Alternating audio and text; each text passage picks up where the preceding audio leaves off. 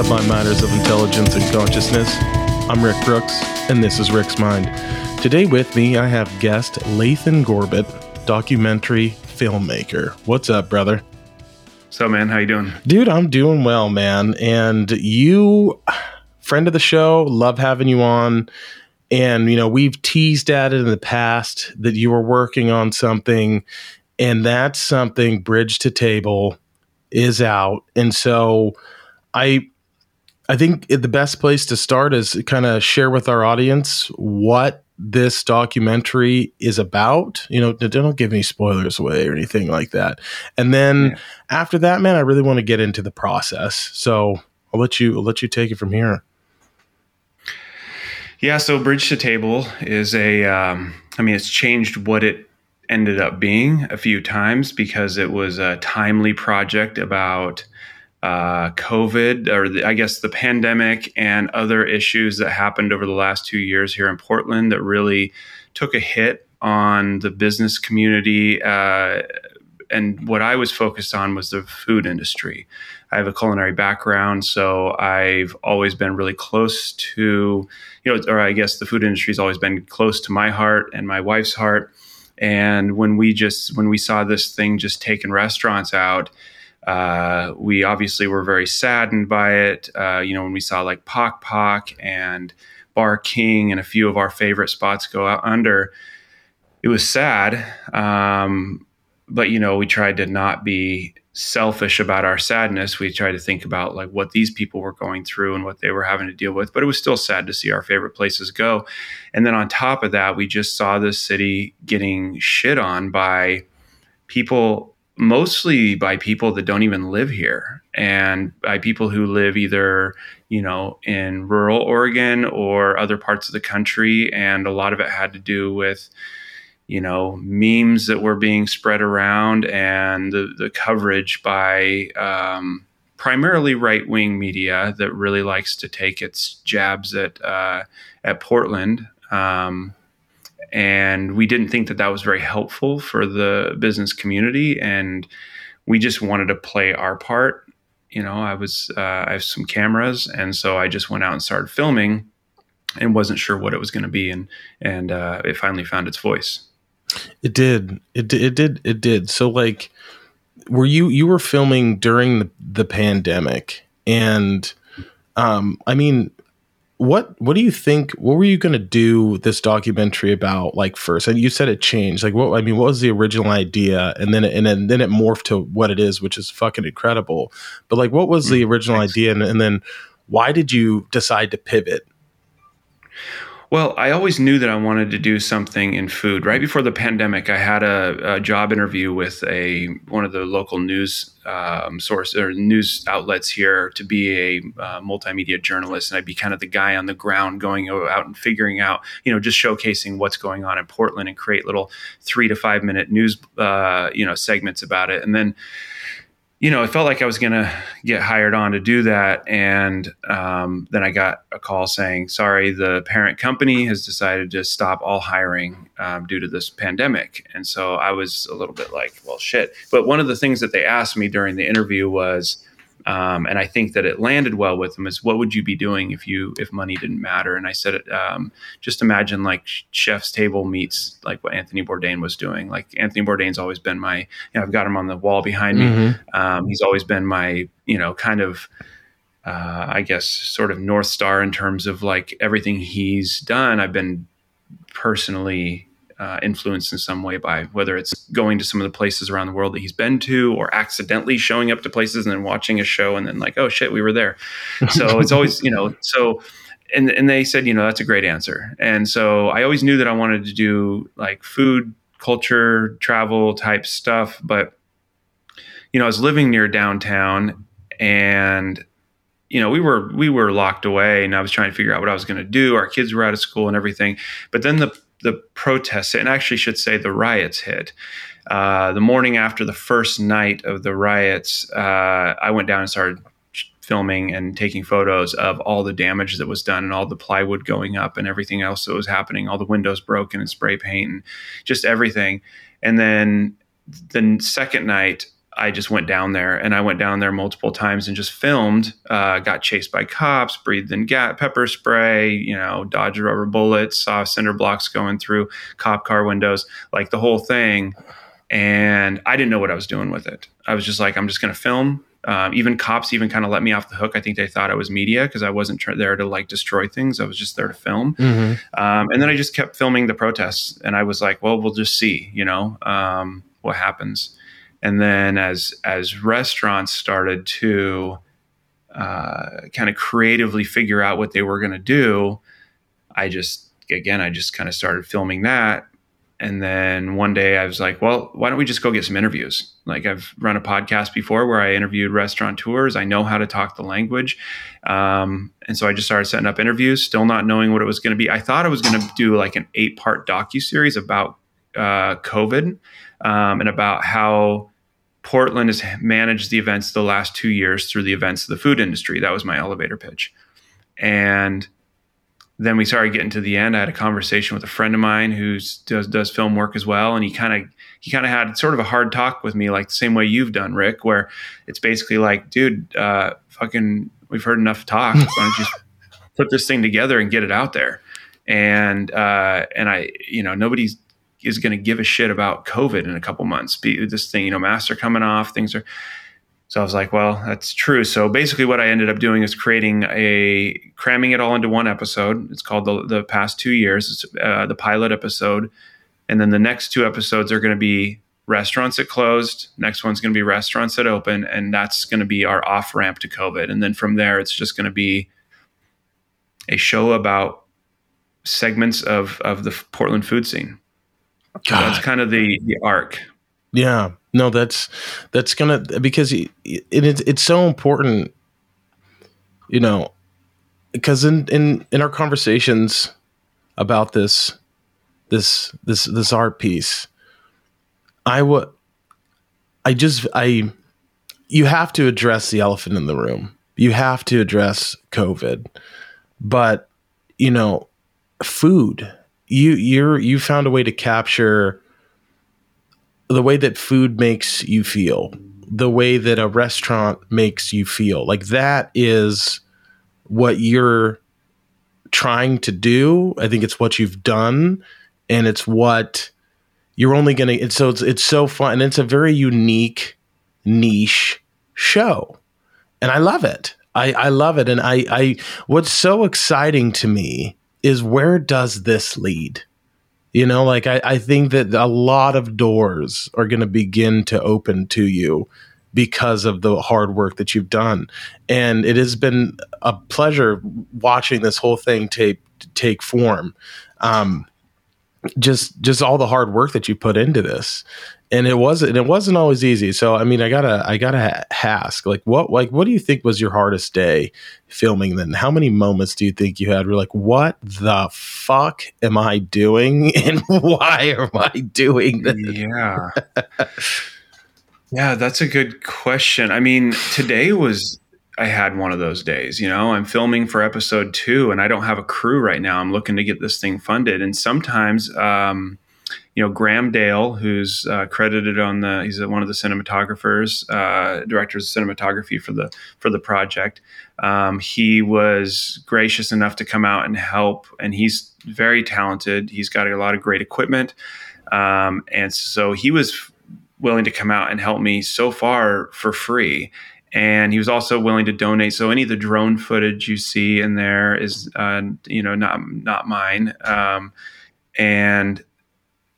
And so, like, today, I'm filming a follow-up conversation with Nate Tilden, who's the owner of Clyde Common, Bar Casa Valle, Spirit of 77, Olympia Provision.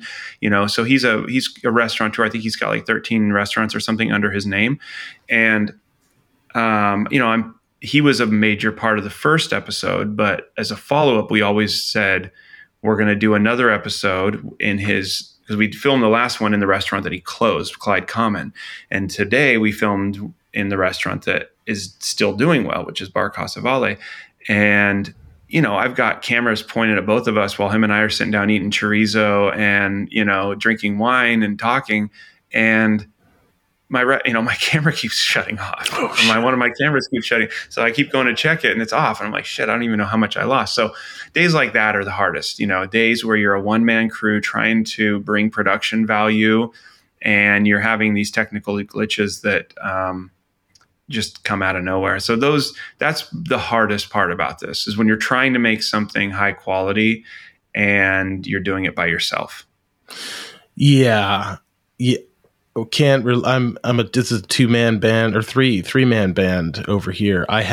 Can relate to the technical glitches though, like losing footage or whatever. Like that is the most heart-wrenching thing ever, because you never get it back. And sometimes it's fucking gold that you lose and you're just like, what? Yeah. Like I've almost broken a few computers just losing shit, man. Like it's hazards of the job though, isn't it? It is, and you try to stay really organized.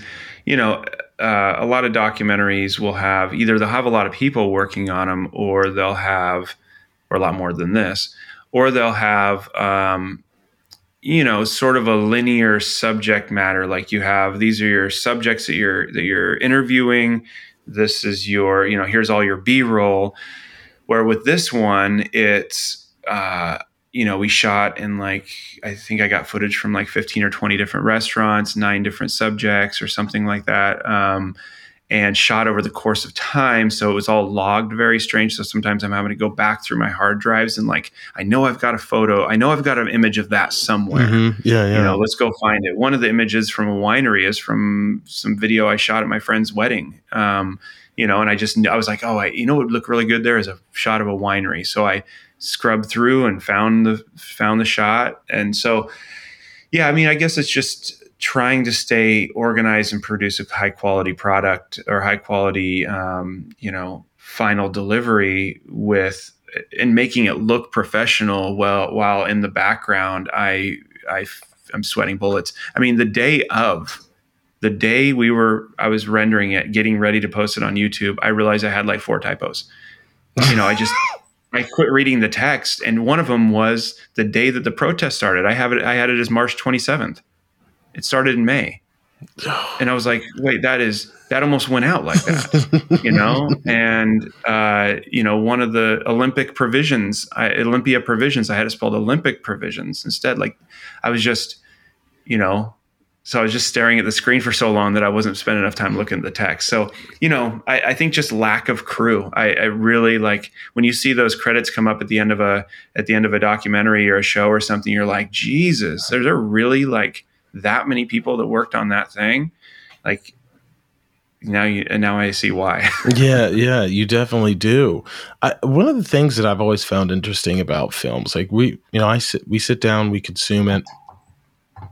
But you mentioned that you are looking for different shots. I don't know if I have the brain to, or the amount of attention to detail that is required to really stitch together a story. All right, which is why I do podcasts, because I just it's the easiest. I'm just sitting here talking. There's I'm guiding a conversation in a sense, yeah. But literally sitting down, recording footage, and then cutting from one conversation to next and making it flow smoothly. Where do you start? I've always wondered that. Where do you start? Well, and I'm going to sound, any person that's out there that's done this for longer than me is going to probably recognize my lack of experience. But, there's some people go on what's called just a 3-act structure, right? Where, past, present, future, or whatever, right? Kind of a linear story arc. I always like to start with the present first, and then move into the past, and then go into the future, and I like the tone of things. This one started out with somebody talking about Portland's, it's got its troubles, but we're picking it up, but there was this one format that I just kind of drew up, and I just drew an outline, basic outline, and then I went to town and tried to find the clips to support that outline. And it's ended up being 20 minutes with credits, and had I not cut it down, it would have been like an hour and a half. So, I mean, I just trim and trim and trim, and you just, what they call killing your darlings. Sometimes you have to let stuff go that you wish you didn't. And you just trim it down to the least amount of, the least amount that you need in order to drive the story forward. And there were times where I watched it and I thought, is this arc the right way, or am I just staring at the screen, this editing screen, for too long? There were some parts that I left in that I wasn't sure was going to resonate, but they worked for me. So I left them in. But at the end of the day, I decided to tell a 20-minute story a 2-year story inside of 20 minutes. One example would be the houselessness situation, the tents and everything around Portland. That was something that could have been covered. I was going to cover it. I had the footage, I had the interviews and everything else to cover it, and the B-roll, the imagery.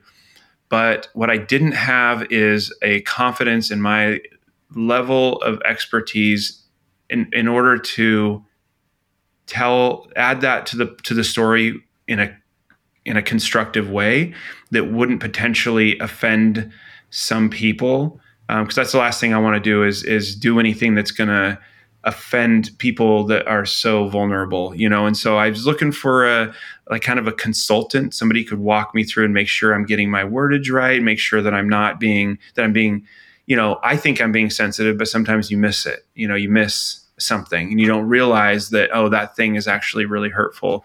And so I just realized, let's just drop that. I don't need to talk about it. It's probably going to be brought up later. It is a part of Portland.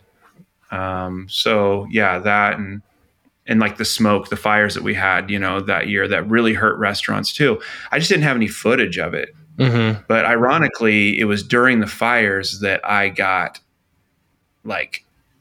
that's when I got really defensive for Portland. And that really kind of lit a fire, no pun intended, under my ass to get making something, because I just saw the comments that were coming out around that fire. And we could discuss that if you want. But so anyway, yeah, I was just,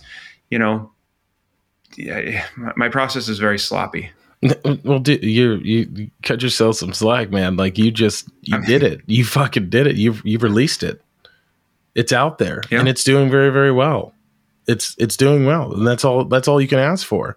Like you're doing great. You keep trending up, keep getting more views. Like it's going to turn into something. Mm-hmm. and the thing is, like, I'm sure that you're a lot like me, but maybe I'm not a perfectionist by any means, but I do take pride in the work that I do.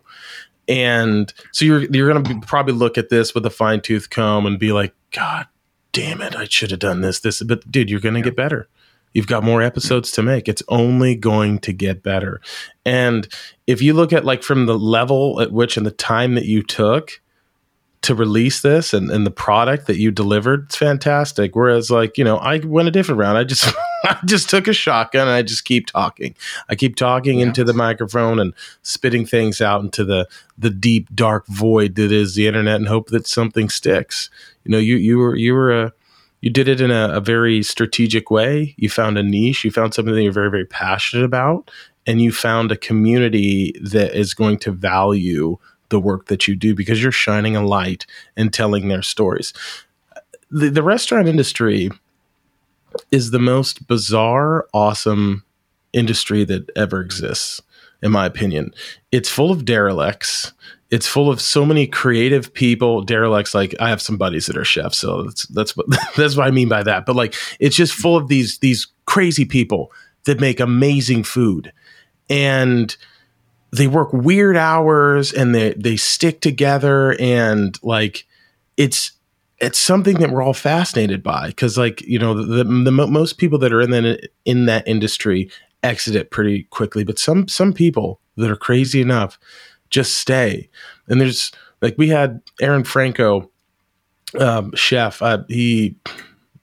John, I forget the name of the restaurant. You pull that up. Aaron Franco, I can't remember it. It's a really nice restaurant, son of a bitch.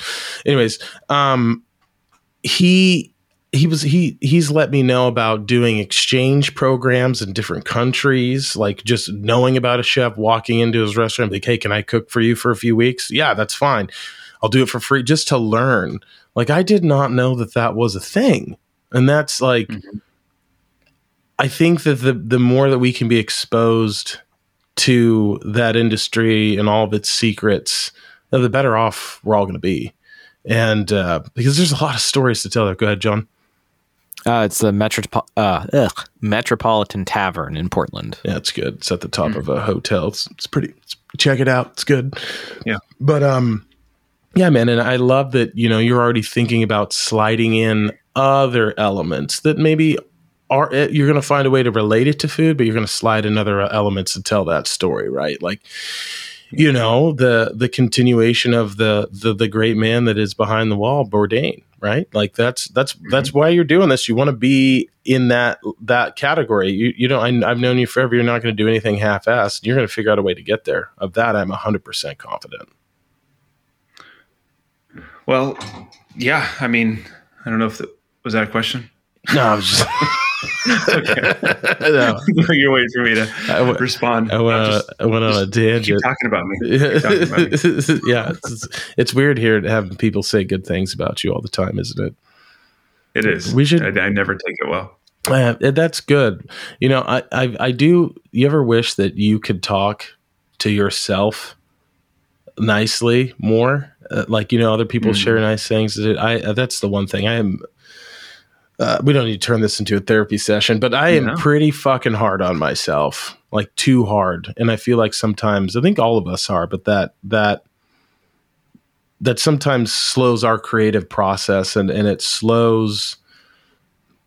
Like, I think it can almost hamstring. It's definitely hamstrung me in several situations where I couldn't progress because I was like maybe scared or just in my own head, I mean, that's why it took me a year longer than it should have to put this podcast or this episode out. Yeah. But it's me on that, and just, it is, I really try to take it from a journalistic standpoint. I'm trying to, as much as possible, is take it from a journalistic standpoint, which is tell their story, not mine. But I don't really think there's any such thing as a truly objective story. So, you have my, editing choices and my flow, and that's all there. There's where the subjectivity comes in. So when I see like one of the sort of intro montage, of the episode, that's I made that, and I never got it as good as I wanted it, like I just didn't have time to make it as good as I wanted to. So at some point you just got to put it out there, let the audience, and then get on to the next one, right? Let the audience see it, either it'll be received well or not. And I got to get on to the next thing. I heard one of the first things I heard early on when I was in school for multimedia journalism was, you're never going to be fully satisfied with anything you do. I am satisfied with what I put out there. Do I want it to improve and get better? Of course. You go back and look at some of the early Anthony Bourdain episodes, and, the cameras are pretty choppy. They didn't have the best. It was also because it's older, so they didn't have as good of cameras. But as the show progressed, they got more money. And, of course, then when CNN picked him up and turned into Parts Unknown, he had incredible cameras. But, I see this as a first of, for being the first thing and having pretty much no crew. Just like I said, Graham was very helpful, but I'm satisfied with where it ended up. For as short a time as I've been doing this, I'm satisfied. Yeah, that's amazing. And this is project 1 done. Now you're on to project 2. Do you have a time frame for getting that one out? Is how this has got to be time consuming with all the editing and the shooting. So like realistically, what would be your goal for getting this series? How often could you potentially put these series out? If I can get it funded, I'd like to put out 2 a month, but I don't think the next one will be finished and ready to go till July. Because again, it's me. I'm going to be I've got clients, I'm doing some commercial work, and then I've got meetings to pitch this thing and try to get it funded. So and then building out the website and getting everything else going while going out there and shooting. So there's probably going to be 4 to 6 weeks between episodes right now. And I'd like to turn that into 2. Okay. Eventually. I mean, that would be, I'm just thinking about the man hours, because that's ambitious. I love that. I definitely think you could do it 100%. Well, especially if I get a format. I've got a format in my mind, which is not like the first episode. The first episode is going to be a bit different than some of the others. Stylistically, I think it'll be the same. You'll still kind of get those tones, but in terms of structure, you create a structure. That's why, name a show that, The Bachelor, right? Or whatever, they have a format, they plug it in and they move on to the next thing. Right. And not that I want to be in that space necessarily, but, there's a show called Street Food on Netflix, which I really like their format, because they'll go into like Singapore or wherever, Bangkok, and they'll focus on the street food of that city. And there's usually one main person that they focus on, and then they'll have 2 or 3 sort of sub characters for the episode. And so that's probably the approach that I'm going to take, is get that one main interview. And then just, again, like if I do an episode on farm to table, Greg Higgins of Higgins Restaurant has agreed to be a part of that episode. And then I'll find maybe a purveyor, maybe like a pig farmer, and I'll find whatever, fill in the blank, maybe another bistro, small bistro that's a little bit less well known, or a food cart that does farm to table, and then try to pull that whole thing together by bringing those characters together, but having the one character be, so I guess the point I'm making is, with a format like that, you could be shooting for an episode 3 months out now, and just locking in the kind of like sales. You did sales, right? For a while. You got a sales pipeline, and, in sales, you always want to have that, the deal that you're going to close down the road already in your pipeline, right? Mm-hmm. You want to already, you don't want to start looking for the deal that you're going to close right now. You start looking for the deal you're going to close down the road. So same thing, like with my work pipeline is, let's start filming not just the things for the next episode, but for the things down the road as well. Yeah, absolutely. Absolutely. Do you think, like, are you trying to keep this on YouTube, like the whole Bridge to Table, or would you be open to moving it somewhere else if you were able to find the right suitors? I don't know. I don't really know what that looks like. I like putting it on YouTube right now because I can get it sponsored by groups of my choice, and it's easy to find. The algorithm, I think, supports, search pretty well if it's tagged well. But, of course, if something like a Hulu picked it up, it'll be off of YouTube that day. But you know what I mean? But it depends on who's paying me. If Travel Portland wants to pay me for 5 episodes of this, and they can embed that YouTube link on their sites, and Eater PDX or whoever wants to throw a link up on there, YouTube might be the way to keep it right now. Because I'm trying to do sponsorships because I guess ultimately one of the things that I decided to make, this is not part of your question, but one of the reasons I decided to make this was in defense of the images that Portland was getting from these memes and media and things. So if Travel, I use them as an example because I know they're trying that, their initiative is to bring more people into Portland and to showcase what Portland has to offer. Well, that's what I'm doing too. So it would be a good partnership for me and I wouldn't have to pivot. Mm-hmm. There might be some creative control in terms of like, hey, why don't we not do an episode on heroin use downtown? Okay, we don't really want to pay for that one. And I'd be like, okay, I don't really want to go make that episode either. Let somebody else make it. But you know what I mean? Like I wouldn't have to pivot my values or my ethics if Travel Oregon or Travel Portland or the Downtown Portland Association or whoever, the city of Portland, wanted to pay me to keep making these things. Yeah, you're trying to clean up the image of the city. Why does that? Why did those things piss you off so much? Like you made a film about this. Well, I've been in Portland. So I grew up in, where I grew up in Molalla, Oregon, which is, for people who don't know, is a small little, redneck town or about 45 minutes outside of Portland. But it's got this, like, I always just saw it as like this cultural bubble, right? It's like there's such a disconnect. For being 45 minutes away, there's such a cultural disconnect between Portland and Molalla.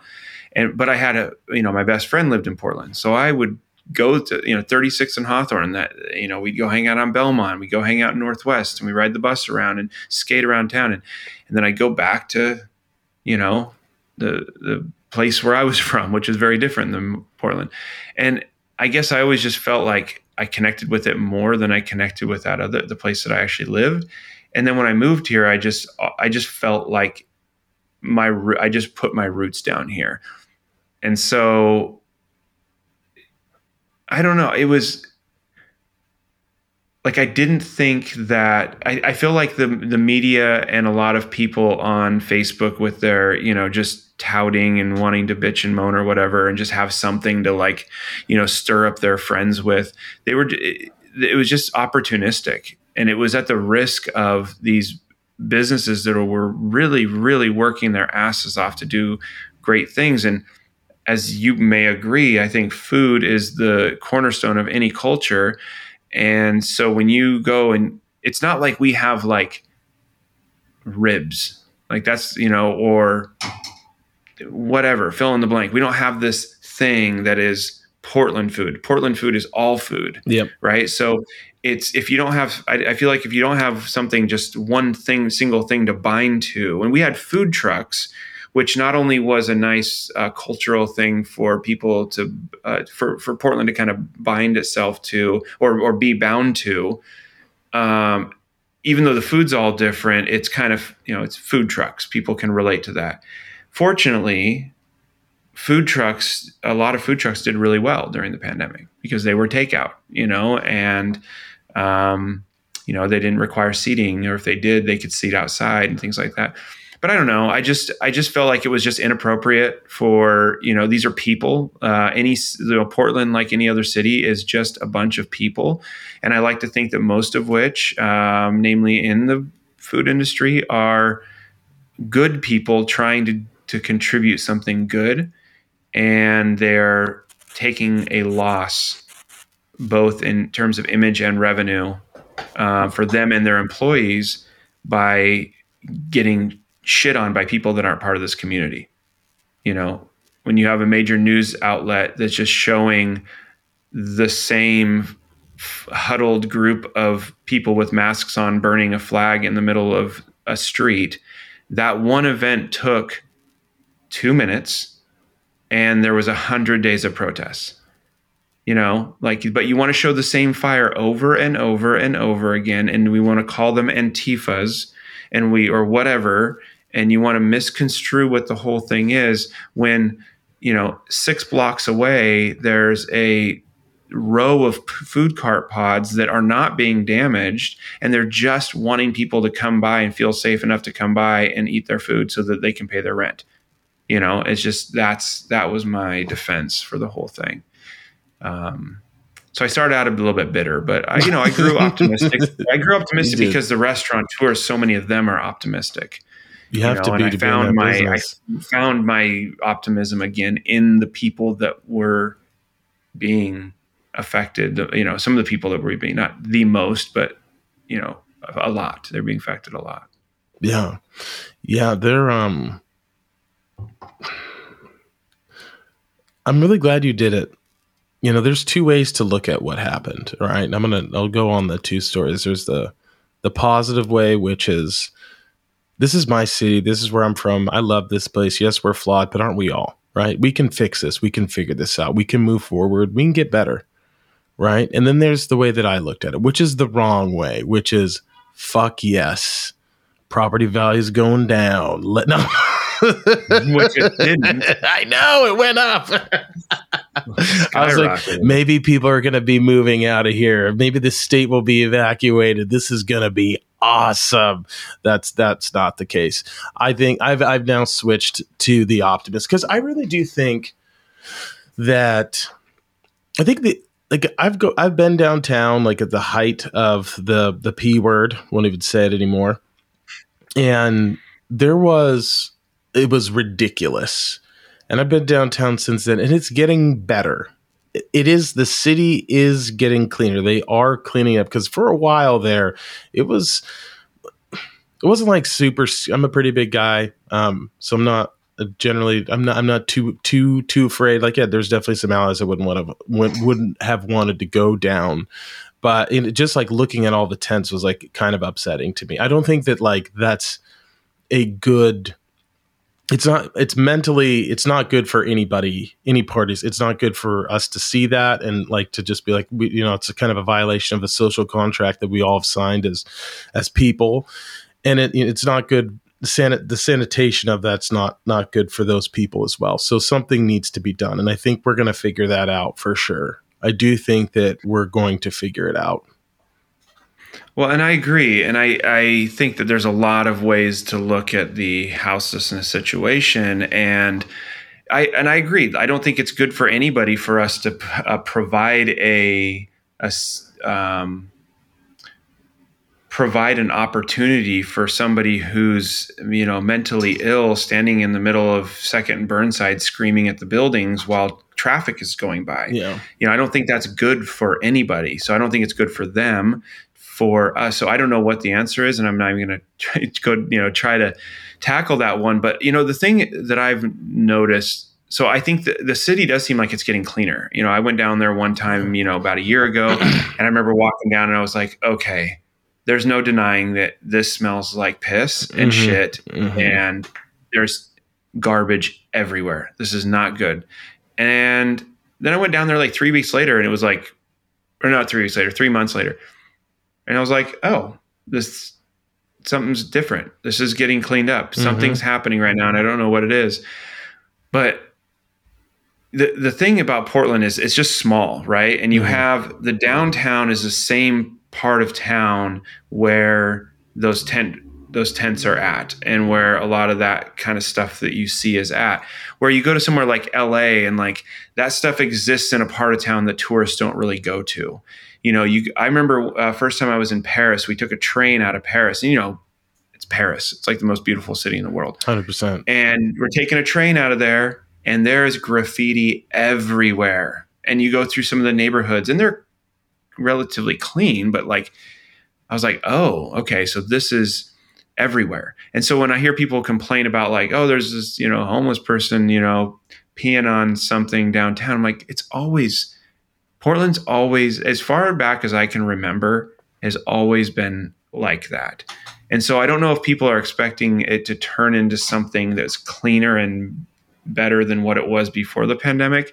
But maybe we were just kind of blind to it before the pandemic because we didn't have all this time and energy to sit here and focus on all these problems the same way. But I don't know. I just think that, like, I spoke to somebody today, and he's had his restaurant broken into multiple times. A lot of restaurant owners have, or just, glass being broken, or just stuff, people going in and stealing shit. And one of the things though is there's only a few parts of town where people tend to genuinely feel unsafe. So it's not really a matter of safety. It's more of a matter of just looking bad, because it's like, people breaking in and stealing something. Like, I guess what I'm saying is like, I don't feel very unsafe, and I go into most parts of town. I know there are parts of town that are not safe, but for the most part, I just don't think that safety should really be the issue. and the people who are choosing not to come to Portland because of what they see on the F word news channel, they shouldn't, come down. Like they can Google search Portland neighborhoods. Like, I think that's a good way to do it. Neighborhoods in Portland to check out. That way you don't have to go to Old Town if you don't want to go to Old Town, or you don't have to go to this other part. You can go to Alberta or Mississippi or, wherever. You can just go to the part of town that you want to go to. And you can see that like neighborhoods are thriving in a lot of ways right now. I don't know. The food scene to me feels like it's doing really well. Like, I'm excited about a lot of the things that are happening in the city right now. Is First Thursdays, is that back? Yep. Oh, sweet. Yeah, because that was shut down for a while. Yeah, First Thursdays, that's like a kind of like a street fair type deal where there's food and you can buy paintings and farmers. Yeah, you buy art on the street. It goes all the way down 13th and Northwest. It's a great time. I was down there last month for First Thursday, and no, it's great. And most of the city is just, it kind of feels like it's getting back on track. I think there's just changes. But most of the changes are not the changes that are going to affect the people that are going down, the patrons, right? It's not going to affect, the changes don't affect me as the customer. The changes affect the business owner. So there's certain things like, since the pandemic too, like we've not so much anymore, but at one point, we accepted a little bit less quality on the food delivered, right? Because they might only have one cook trying to just knock this out so they can pay their lease and keep the lights on and whatever. So some stuff might come out a little cold. So accepting that, and still going and just supporting these places, tipping a little higher is something that we adopted over the pandemic because, these servers and cooks and stuff need a little extra heads, because even though, there's one of them, there's a lot less people coming in. And then just slower service. Most restaurants that I've noticed have a bit slower service right now. So just give them a break. Let them just they're having a hard time getting this stuff out to you, and they can't afford the waste that they once maybe could have a little bit more. They can't afford the staff, or there's not staff coming on. That's the biggest problem in Portland right now, is that I've heard from every restaurant owner is we cannot hire enough people. Nobody wants to come back to work, or not enough people want to come back to work. So I think a lot of the people that were working in the restaurant industry, because it was some flexible hours with a high-paced environment and good money for the hours you worked, I think it feels like a lot of those folks probably didn't come back, and the people that remained are the people that work in restaurants because they fucking love restaurants, So those people came back. Yeah. So employing people is really challenging right now for restaurants. So you might go in, you'd be like, man, the service here is slow, but they might have half the kitchen staff that they need, but they're doing the best they can. Or some restaurants will just stop seating people because the chef says, we cannot have another table right now because we'll compromise service, Wow, I did not know that was going down. Yeah, it's a major issue. Servers, like people can't get servers. So like Nate Tilden, the guy who owns Clyde Common and stuff, he was a welder back in the day, or, builder, and he's back to his roots. He's back building things for his kitchen, and he's cooking. He's on the front line of his restaurant. He's on the line of his restaurant, being a line cook again. This guy's, one of the more impactful restaurateurs over the course of the last 20 years in Portland, and he's a line cook again. Just can't find a cook. No, and he loves it. Fortunately, he being a cook is something he loves, but it kind of forced him back to his roots, and I admire that. Because one of the things I asked him is like, and I don't really want to paraphrase his answer because I have to go back and watch the footage, but like, why would you choose to do this? It's a little easier to throw in the towel, or it makes good logical sense. Like Andy Ricker of Pok Pok, he was one of the first restaurants to close down. But I interviewed Andy while I was in Chiang Mai. And he alluded to the fact that he was kind of waiting for me. He didn't say this so much, but I got the impression that he was looking forward to opportunity to move to Chiang Mai and just live there and stop being a restaurateur in America. I don't think he's done forever, but he's, some people saw an off ramp. The Paleys, from what I hear, Paley's place, I've heard people say that, they were looking for, they were willing to accept the off ramp.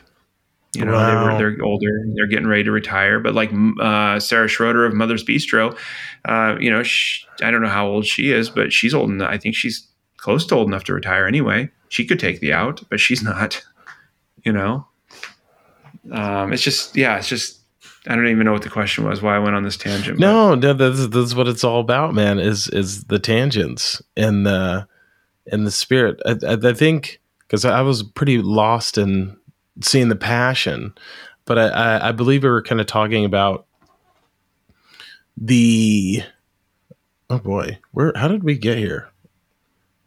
I asked you, well, what pissed you off? Why did you make this film? And then we went a whole bunch of places, but I can share one story with you. Please do. It's off the restaurant path, but it's one of the things that really, so you might be able to relate to this because I know your brother worked on a project that helped distribute resources out to people while the wildfires were going on last summer. Yep. So I remember seeing all these people talk about Antifas out there burning down Malala, right? And I was like, first of all, what is an Antifa? Like, what is this thing you guys are saying is a thing?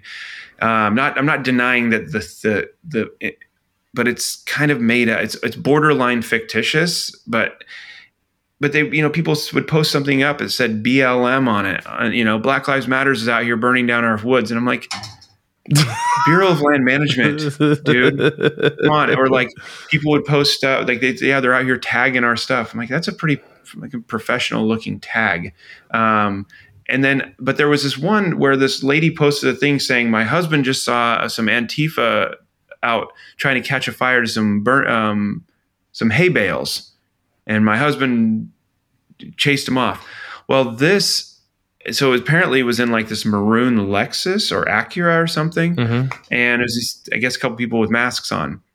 Well, I was watching online. I was just watching this thing unfold. This is when I basically decided to get off of Facebook before. But I was watching people that I knew, people I was related to, people, just all these people like going nuts about like this Antifa out there doing this, and that people were practically calling for the execution of whoever's driving this maroon. People were driving around with guns in the woods trying to find this maroon car. That maroon car, from what I understand, but I don't know if I have everything perfect with it, but what it turned out to be was one of the people's from Malala.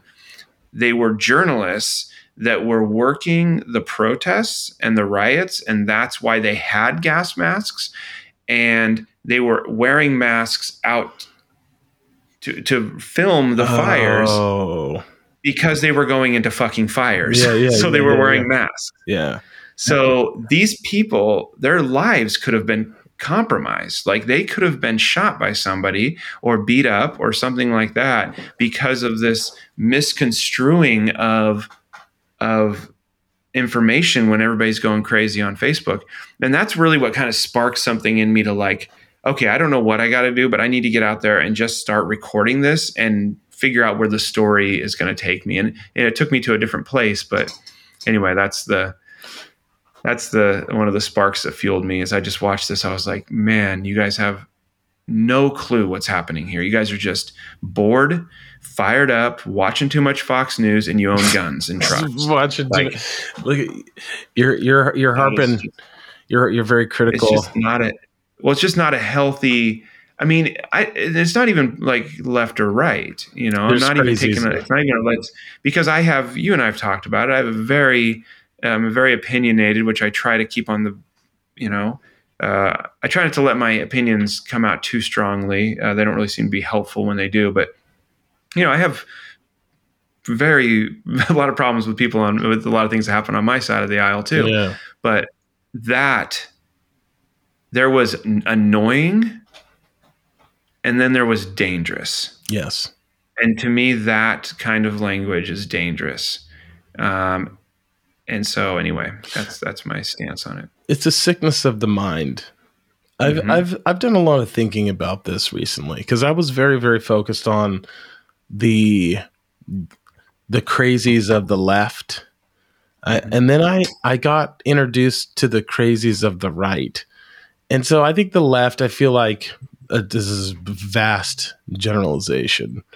But the left generally, like, they're very politically correct, which is kind of annoying.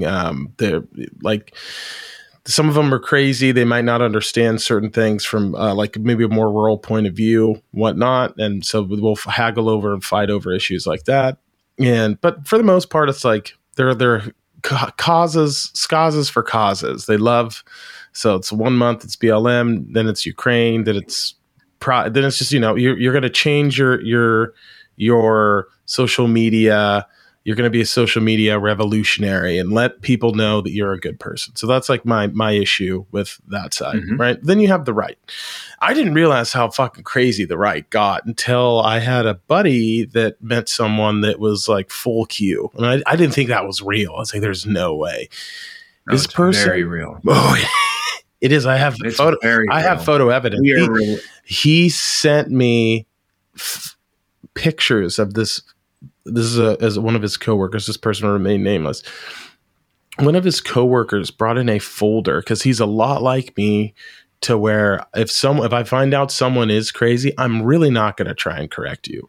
I'm going to get you talking, and I'm going to agree with you because I need to know how crazy you are.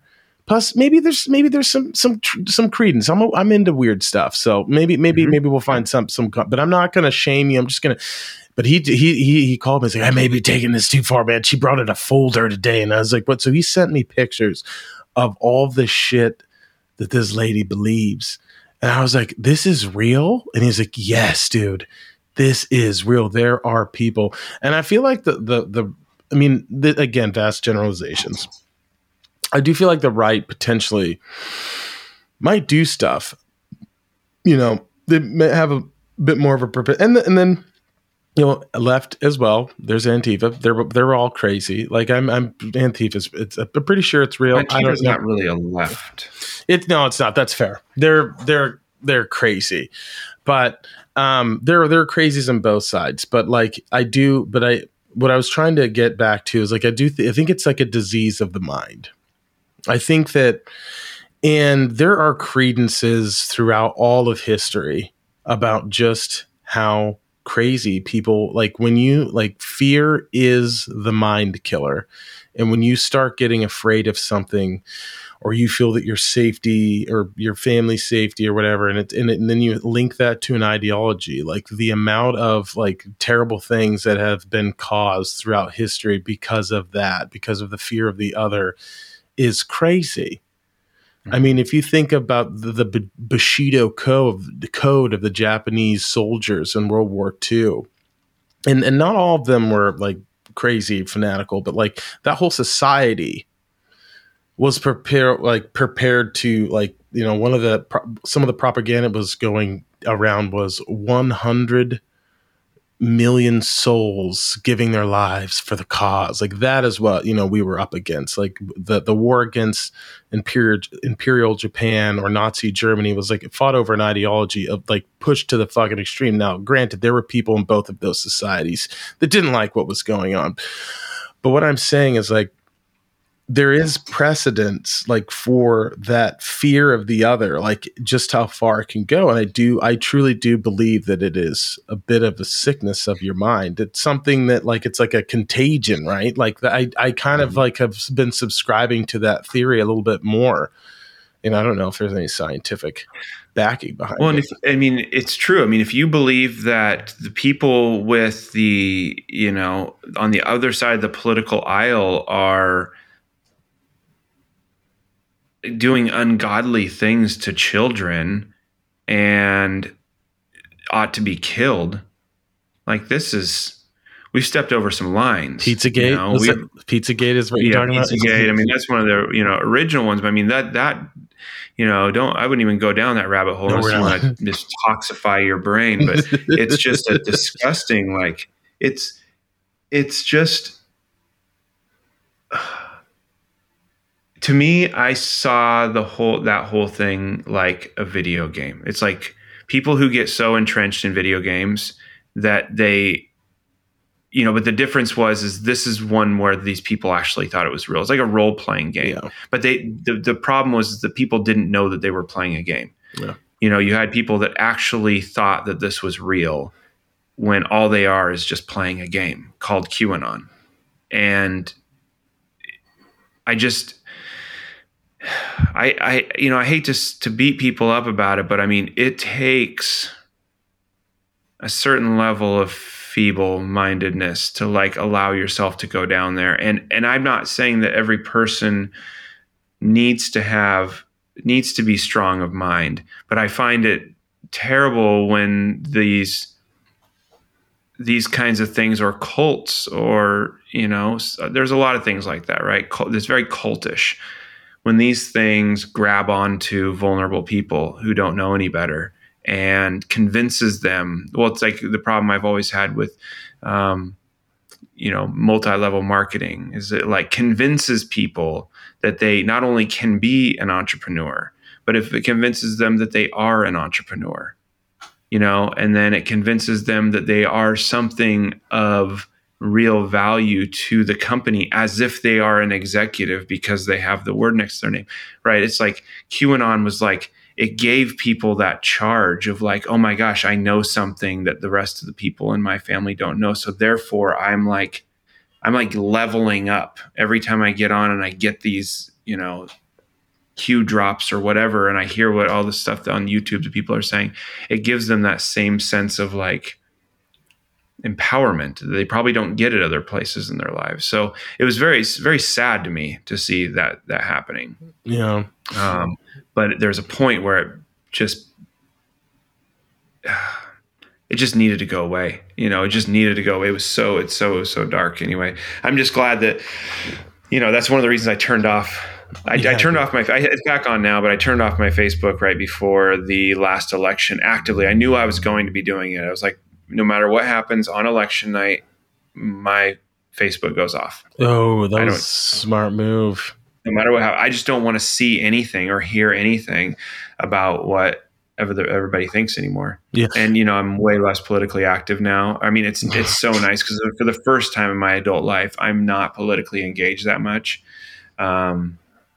And I'm sure I will be back at some point. But no, right now, my activism is in what I'm doing with this project. That's my activism. That's a good point. That's a good place to put that energy.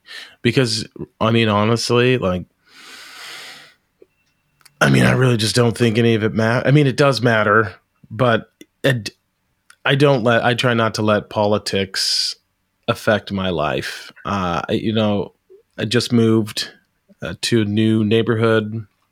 I got a lovely new home, and I was meeting my neighbors, and one of the neighbors that I'd met walked up to me, and we were talking about other neighbors, and she's like, this guy down the street, he's a nice guy, but he's a Trumper. And I was like, why the fuck do I need to know that?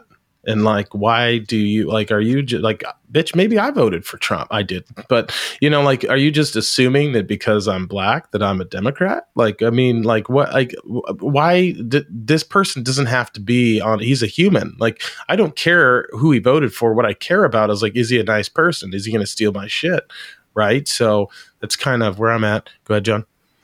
May I offer a thought to that? Yes, please. Have you considered that maybe they're not telling you that he's a Trumper because, like, they don't like his I mean, they probably don't like his politics, but like as like a political thing, but more as they see you as a black man, and they are making an assumption that is inherently racist that you need to know these things, but they might be telling you because the extreme Trump person might be racist and could be a danger to you. Oh, dog. Listen, maybe that's just them trying to be kind. I wasn't offended by it, but I try to not get into any political thing. I don't want to I hate both sides equally.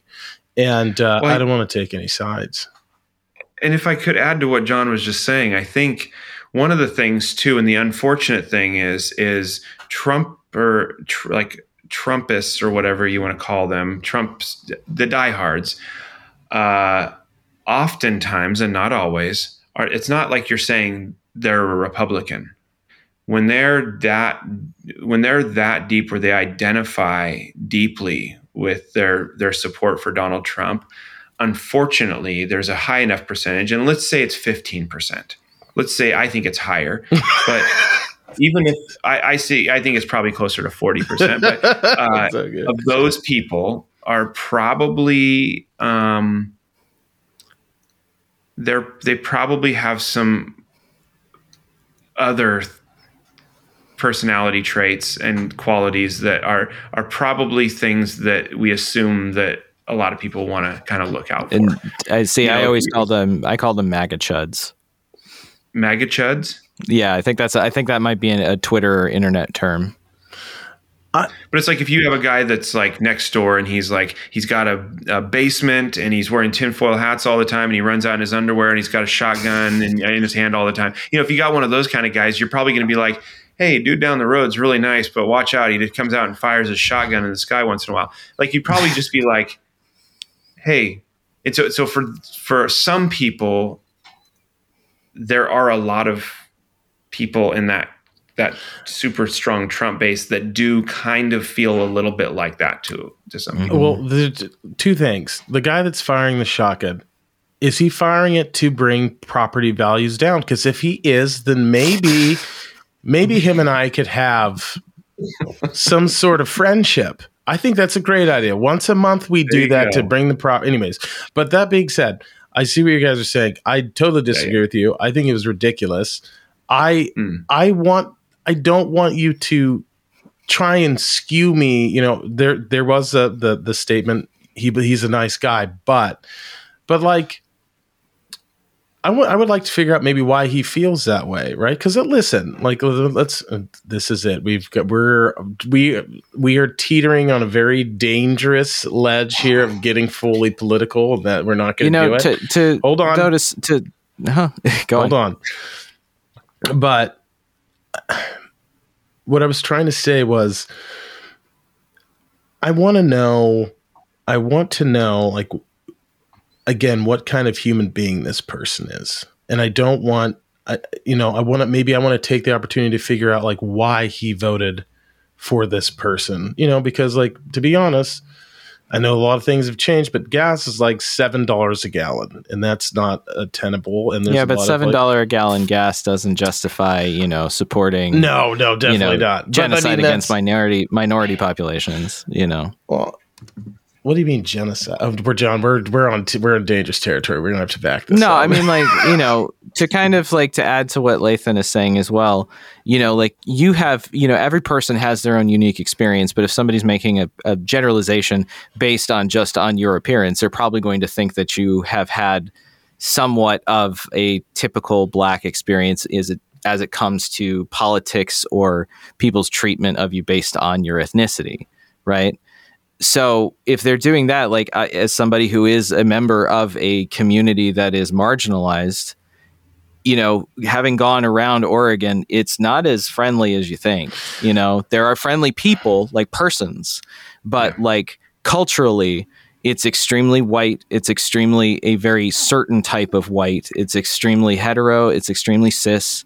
There are pockets of Oregon that are very, regardless of political leanings on issue to issue, are very open and very thoughtful and progressive thinking.